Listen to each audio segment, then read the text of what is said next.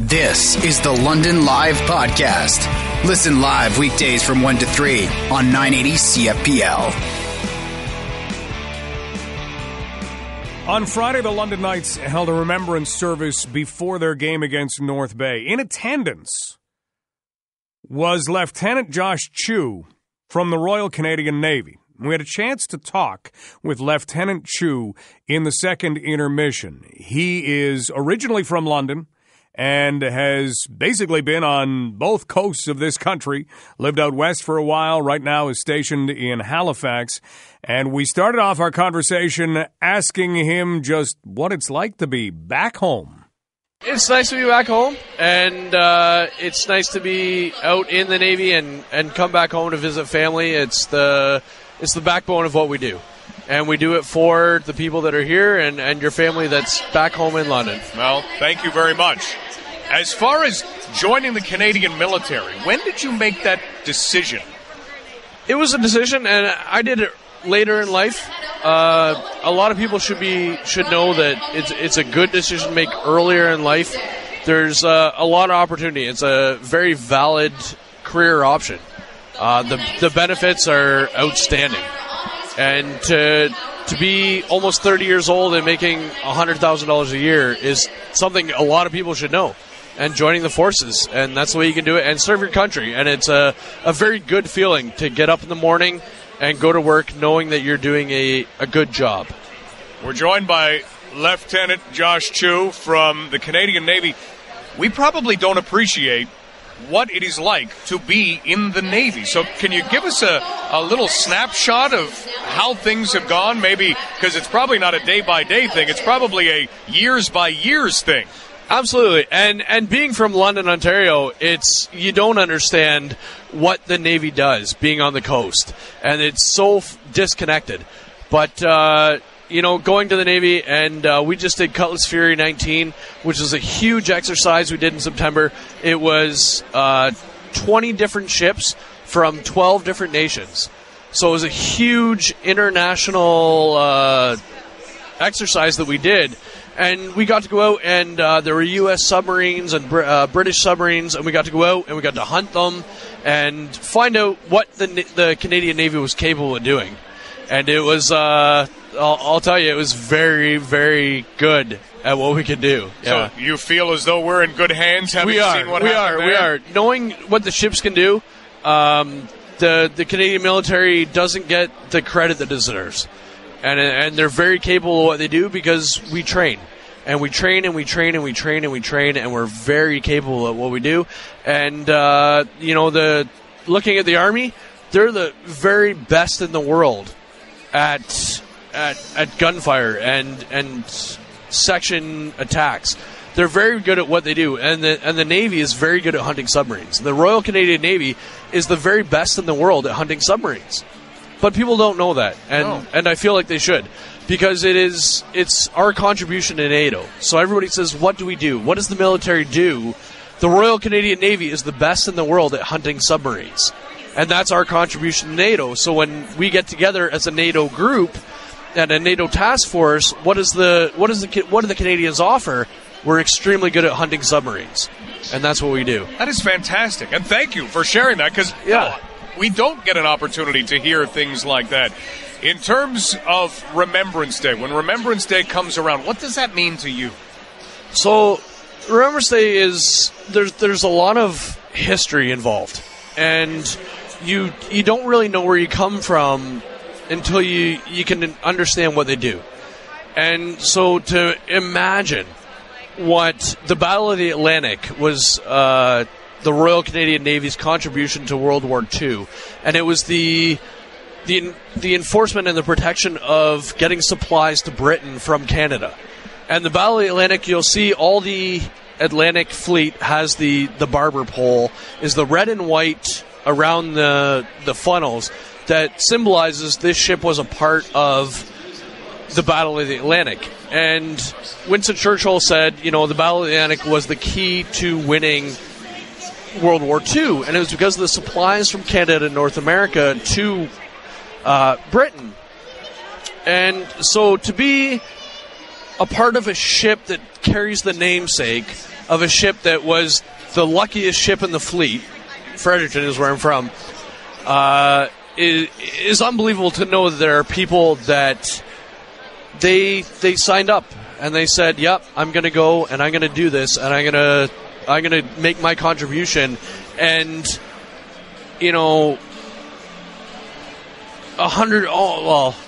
50 years later, they say, "I'm still a part of this." Yeah. And that ship says, "My ship was a part of World War II and the Battle of the Atlantic." Well, thank which was you. Canada's contribution. Yeah, thank you again for the information. Thank you again for your service and for giving us that real kind of perspective. Lieutenant Chu, all the best. Thank you. That is Lieutenant Josh Chu of the Royal Canadian Navy. So if you're ever sitting back and thinking, what does Canada do militarily? What have we done? We have peacekeepers, and that's where we tend to kind of draw our lines. Well, when NATO gets together and they're looking for anyone to hunt submarines, and we've got to realize military conflicts do take place at times, and you need to deal with them. Well, Canada is called for hunting submarines. The Army has specialization. And,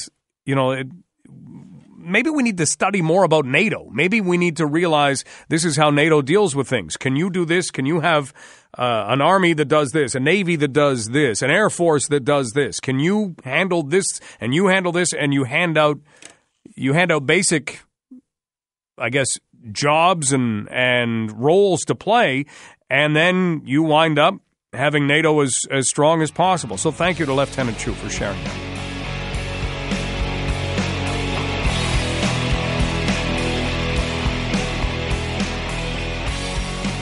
We had an opportunity to talk with retired Master Corporal Jay Stewart, and we started off our conversation asking him what Remembrance Day is like for him. It's a time that you do deep reflection on. The people that you served with who are no longer with us, the members that you never knew that put their lives on the line and are no longer with their families. It's a deep reflection time where it's saddening and yet celebrating because they're the people who allowed Canada to be what it is today. If you go back to when you made the decision to serve your country, how did you do it? That was based on a friend, actually. Dan Travis, the guy I signed up with, and he said, let's join the Army. And I said, okay, let's do it. And we went down and signed up, and then our lives completely changed. At that moment, when you were signing up, do you think you had a handle on what it meant to be doing what you were doing? Not at all. Signing the dotted line has so much gray area that you have no idea about. It's not even funny. My qualification in the forces, I became explosives qualified, and now my passport is tagged for the rest of my life. Really? Because you've handled explosives as a member of the armed forces, that shows up on your passport? Correct. Whenever I go through a border, especially in the U.S., they swipe my passport and they ask me my occupation. I say retired, and then I say, well, why are you retired? And I always say, well, I'm a veteran who got injured. And they said, what are you doing down here? And a lot of the times they'll actually have me searched. They're really good about it. Don't get me wrong. They're just doing their jobs. But because of my qualification of mind warfare, booby trapping, and explosives, I'm always checked. Wow. Now, in terms of checked, how long would that take as opposed to most people who are able to go have their passport swiped, say, I'm a Canadian, here's my occupation, I'm not bringing anything into the country. So what does that mean for you? Oh, it's they do a quick check. They'll always check my electronics. They may have me pull off my shoes. They'll swab my shoes, that sort of thing. But they're always really quick and good about it. I mean, the test is really, really quick, so it's not a big deal. And I know they're doing their jobs, and they're always really kind to me, so there's no issues. Jay Stewart joining us, Master Corporal in the Canadian Armed Forces, now retired, as we talk about Remembrance Day and we talk about what happens when you decide to say, I am going to serve my country. Can you take us through the dotted line, signing on the dotted line, becoming trained, and then what took place next? Absolutely. When we signed the dotted line, we committed to a 3-year contract as a non-commissioned member, and then we waited for our shipment date, and our shipment dates came, and we were off to Cornwallis, Nova Scotia for basic training. It was 10 weeks in basic training, and that's where your whole life has changed right there. You go from civilian life to a more regimented living style. At which point, after you've made that adjustment, then I was sent with my friend out to infantry training, which was in Wainwright, Alberta, for the battle school of the Princess Patricia's Canadian Light Infantry, and that was 17 weeks. And if you survived that, then you were awarded your cap badge and then sent to battalion. I was lucky. I was sent to Calgary, 1st Battalion Patricias, and it was the best base in the world as far as I'm concerned as a downhill skier. I was 40 minutes for Banff. At which point, then you get your qualification trainings, your TQ4s, as we used to refer to them, and that's when I got my Pioneer course, and that was part of the explosives qualification. The next course I was sent on was my Infantry Section Commander's course, and that was back up to Wainwright, another 17 weeks of sheer hell. And hopefully you survived it, and if you did, then you were possibly put on the promotion list, which I was. When you say 17 weeks of sheer hell, is there anything to put into words that we might understand that made it that way? Don't sleep for 3 weeks on end. Always worried that you're going to be sent home, and not a single minute to yourself the entire time. You're driving the body, you're fighting through the pain, you're trying to accumulate the knowledge required that they want you to get to become a leader, and keep your head down and just keep going. Is that training something that eventually you went, wow, that's why we did that? We needed to do that because... 100%. The training is meant to be difficult, especially in the infantry training, because we're supposed to be the front line.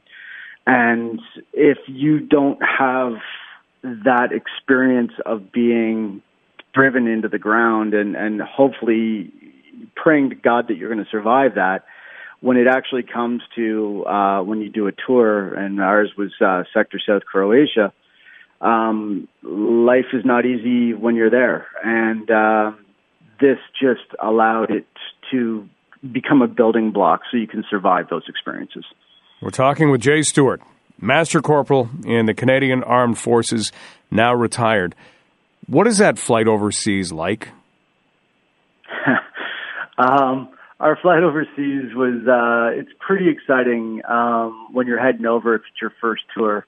You can't wait to get on the ground. You can't wait to start doing the job live. And then reality sets in. That the job is not as exciting or spectacular as you thought it was going to be, interspersed with sheer moments of pure fear that you have to accept and realize is all part of why you get paid. Now, when you get to those moments of fear, how do you deal with them? That again comes down to the training that they put you through, the rigor of training that causes you to accept the fact that fear is just an emotion and you can put it aside and move forward. And a lot of us learn to transfer fear straight to adrenaline that the body will produce. So what sorts of things were you then doing in Croatia? Because areas of the world like that, we often think Canadians are taken there as part of a peacekeeping mission. We were there under the UN peacekeeping mission, but we took over Sector South. Our orders actually changed on the plane. We were supposed to take over in the north, and apparently the UN had developed a peace plan at that point to open up Sector South.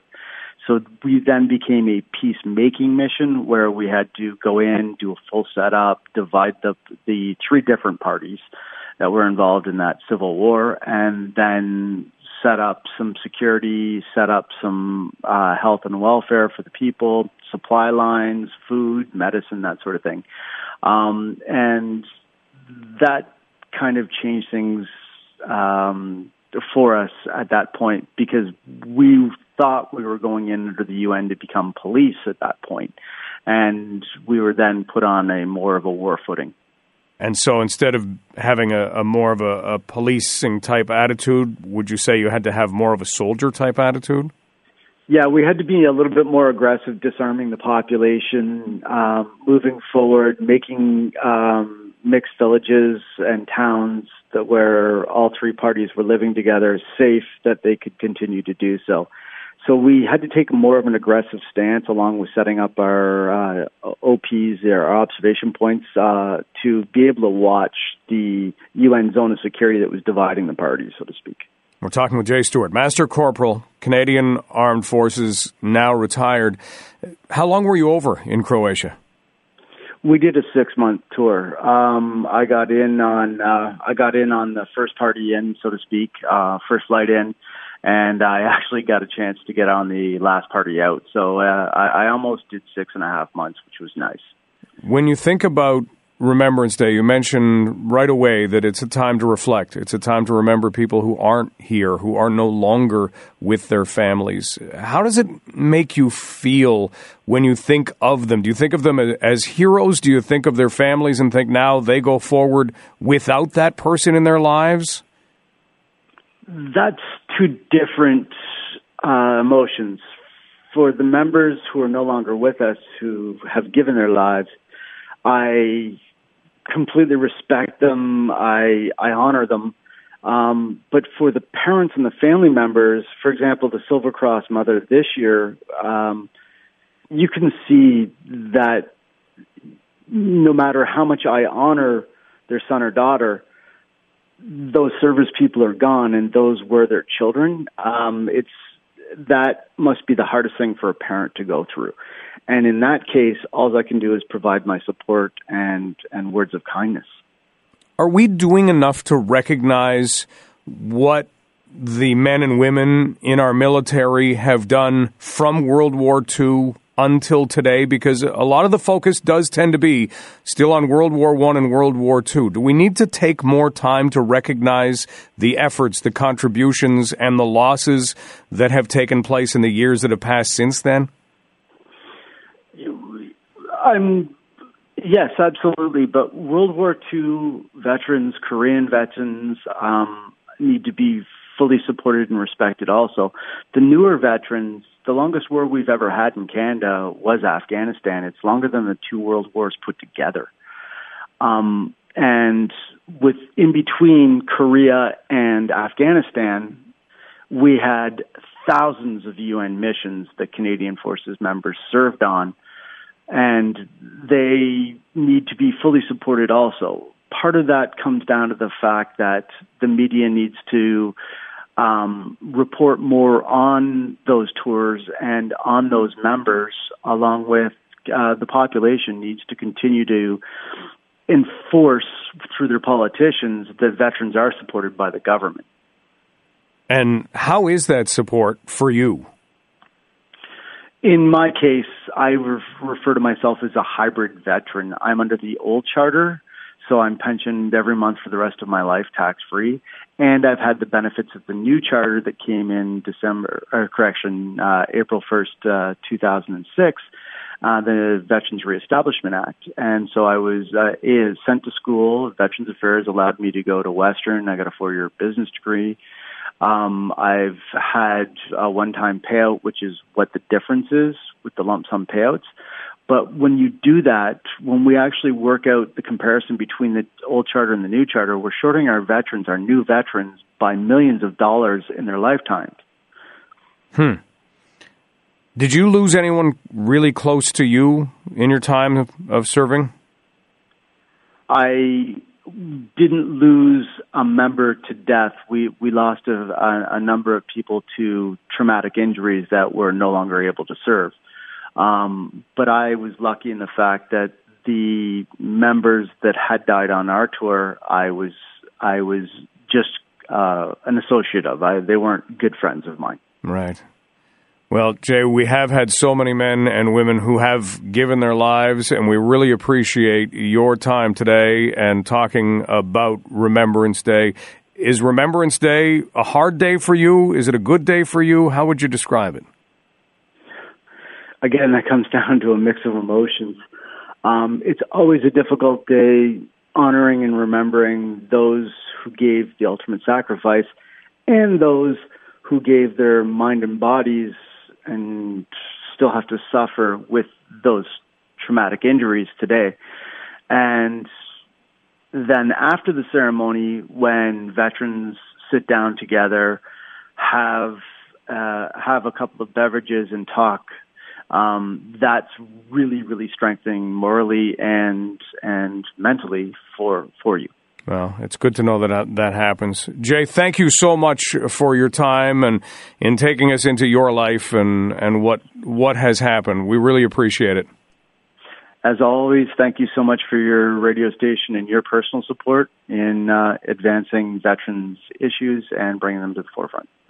That is Jay Stewart, retired Master Corporal in the Canadian Army.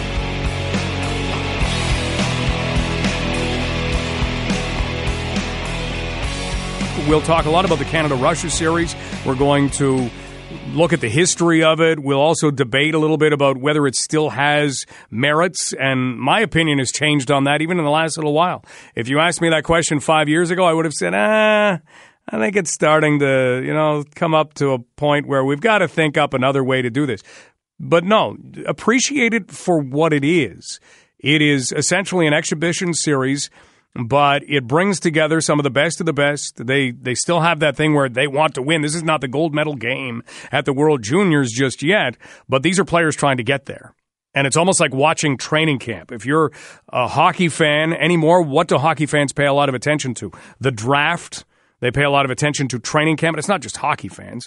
Any sport will have that. The NFL is great at letting people into their training camp and showing them, here's what it's like. Who do you think should make this team? Who's going to make this team? That's the stage we're at right now. So I think this series really does have merit, and it has been great hockey. And there is another game tonight, Game 4 at Budweiser Gardens. And Jake Jeffrey and I had a chance to sit down and have a good long chat with a prospect of the Los Angeles Kings, a member of the Niagara Ice Dogs, and a member of Team OHL tonight, Akil Thomas. And he had a great game when Team OHL and Russia met in Kitchener last week. And we asked him where that game ranked for him among games he's played in his life.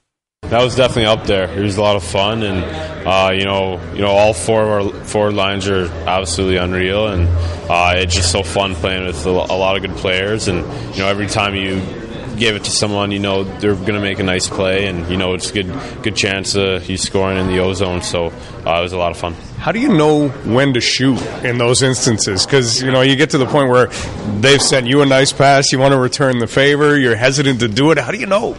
Yeah, well, conversely, the Russians are a good team, and they play good defense. So I didn't think anyone passed up too many shooting opportunities just because they didn't give us that many. So they did well defensively, and I think we're just kind of going to do the same thing tonight too.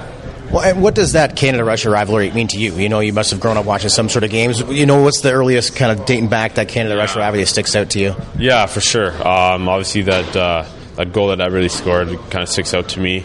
I grew up watching every World Junior, obviously, and just turns out that, the Russians were playing the Canadians every year at some point in a big game, and it was a game where someone was coming back from behind or something like that. So a lot of good games, and I felt it last game. They're hitting us whenever they could. On the power play, I was in front of the net, and they're just whacking me for no reason. It's just there's always that feeling of competition there. So when you look at the fact that you were watching that, now you're in it. What is it like to be in it? Yeah, it's a little weird, to be honest. Just on the bench, I was thinking I remember at like the national anthem, I was thinking like, wow, I was watching this and they seem so like old. They seem like men like when I was watching when I was younger, and then now I'm here and I'm looking at them and they look same age as me, so it was a little weird for sure. Yeah. Now, is that something you need to like put out of your mind, or is it kind of once your skates at the ice, it's gone kind of thing? Yeah, no, it doesn't really bother me or stress me out or anything. It's interesting. It's just yeah, well, that's neat. In terms of this year in the OHL, what's that been like? Because you've got Philip Tomasino on this team, and you guys are able to have some great chemistry. You've got some other good players. How's it been? Mm-hmm. Yeah, it's been an interesting year.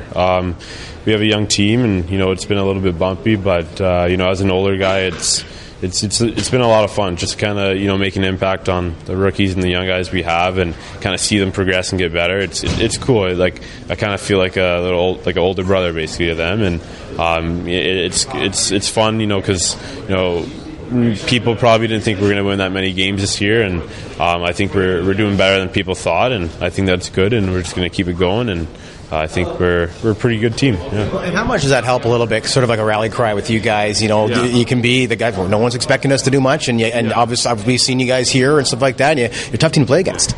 Yeah. Obviously, I think some teams take us lightly, and that's happened a couple of times. We were up on Ottawa 3-1 in the first period, and then they ended up coming back. But I think it's cool being the underdog. We just got to want it more than the other team, and I don't think it's too much to ask to want it more than the other team, especially when you got nothing to lose, and it's been fun kind of working with a team like that. And now with the C this year, do you sort of handle that leadership responsibility anyway? You were a leader there last year as well. Once that C's sewn on, does anything change, or is it sort of business as usual for you?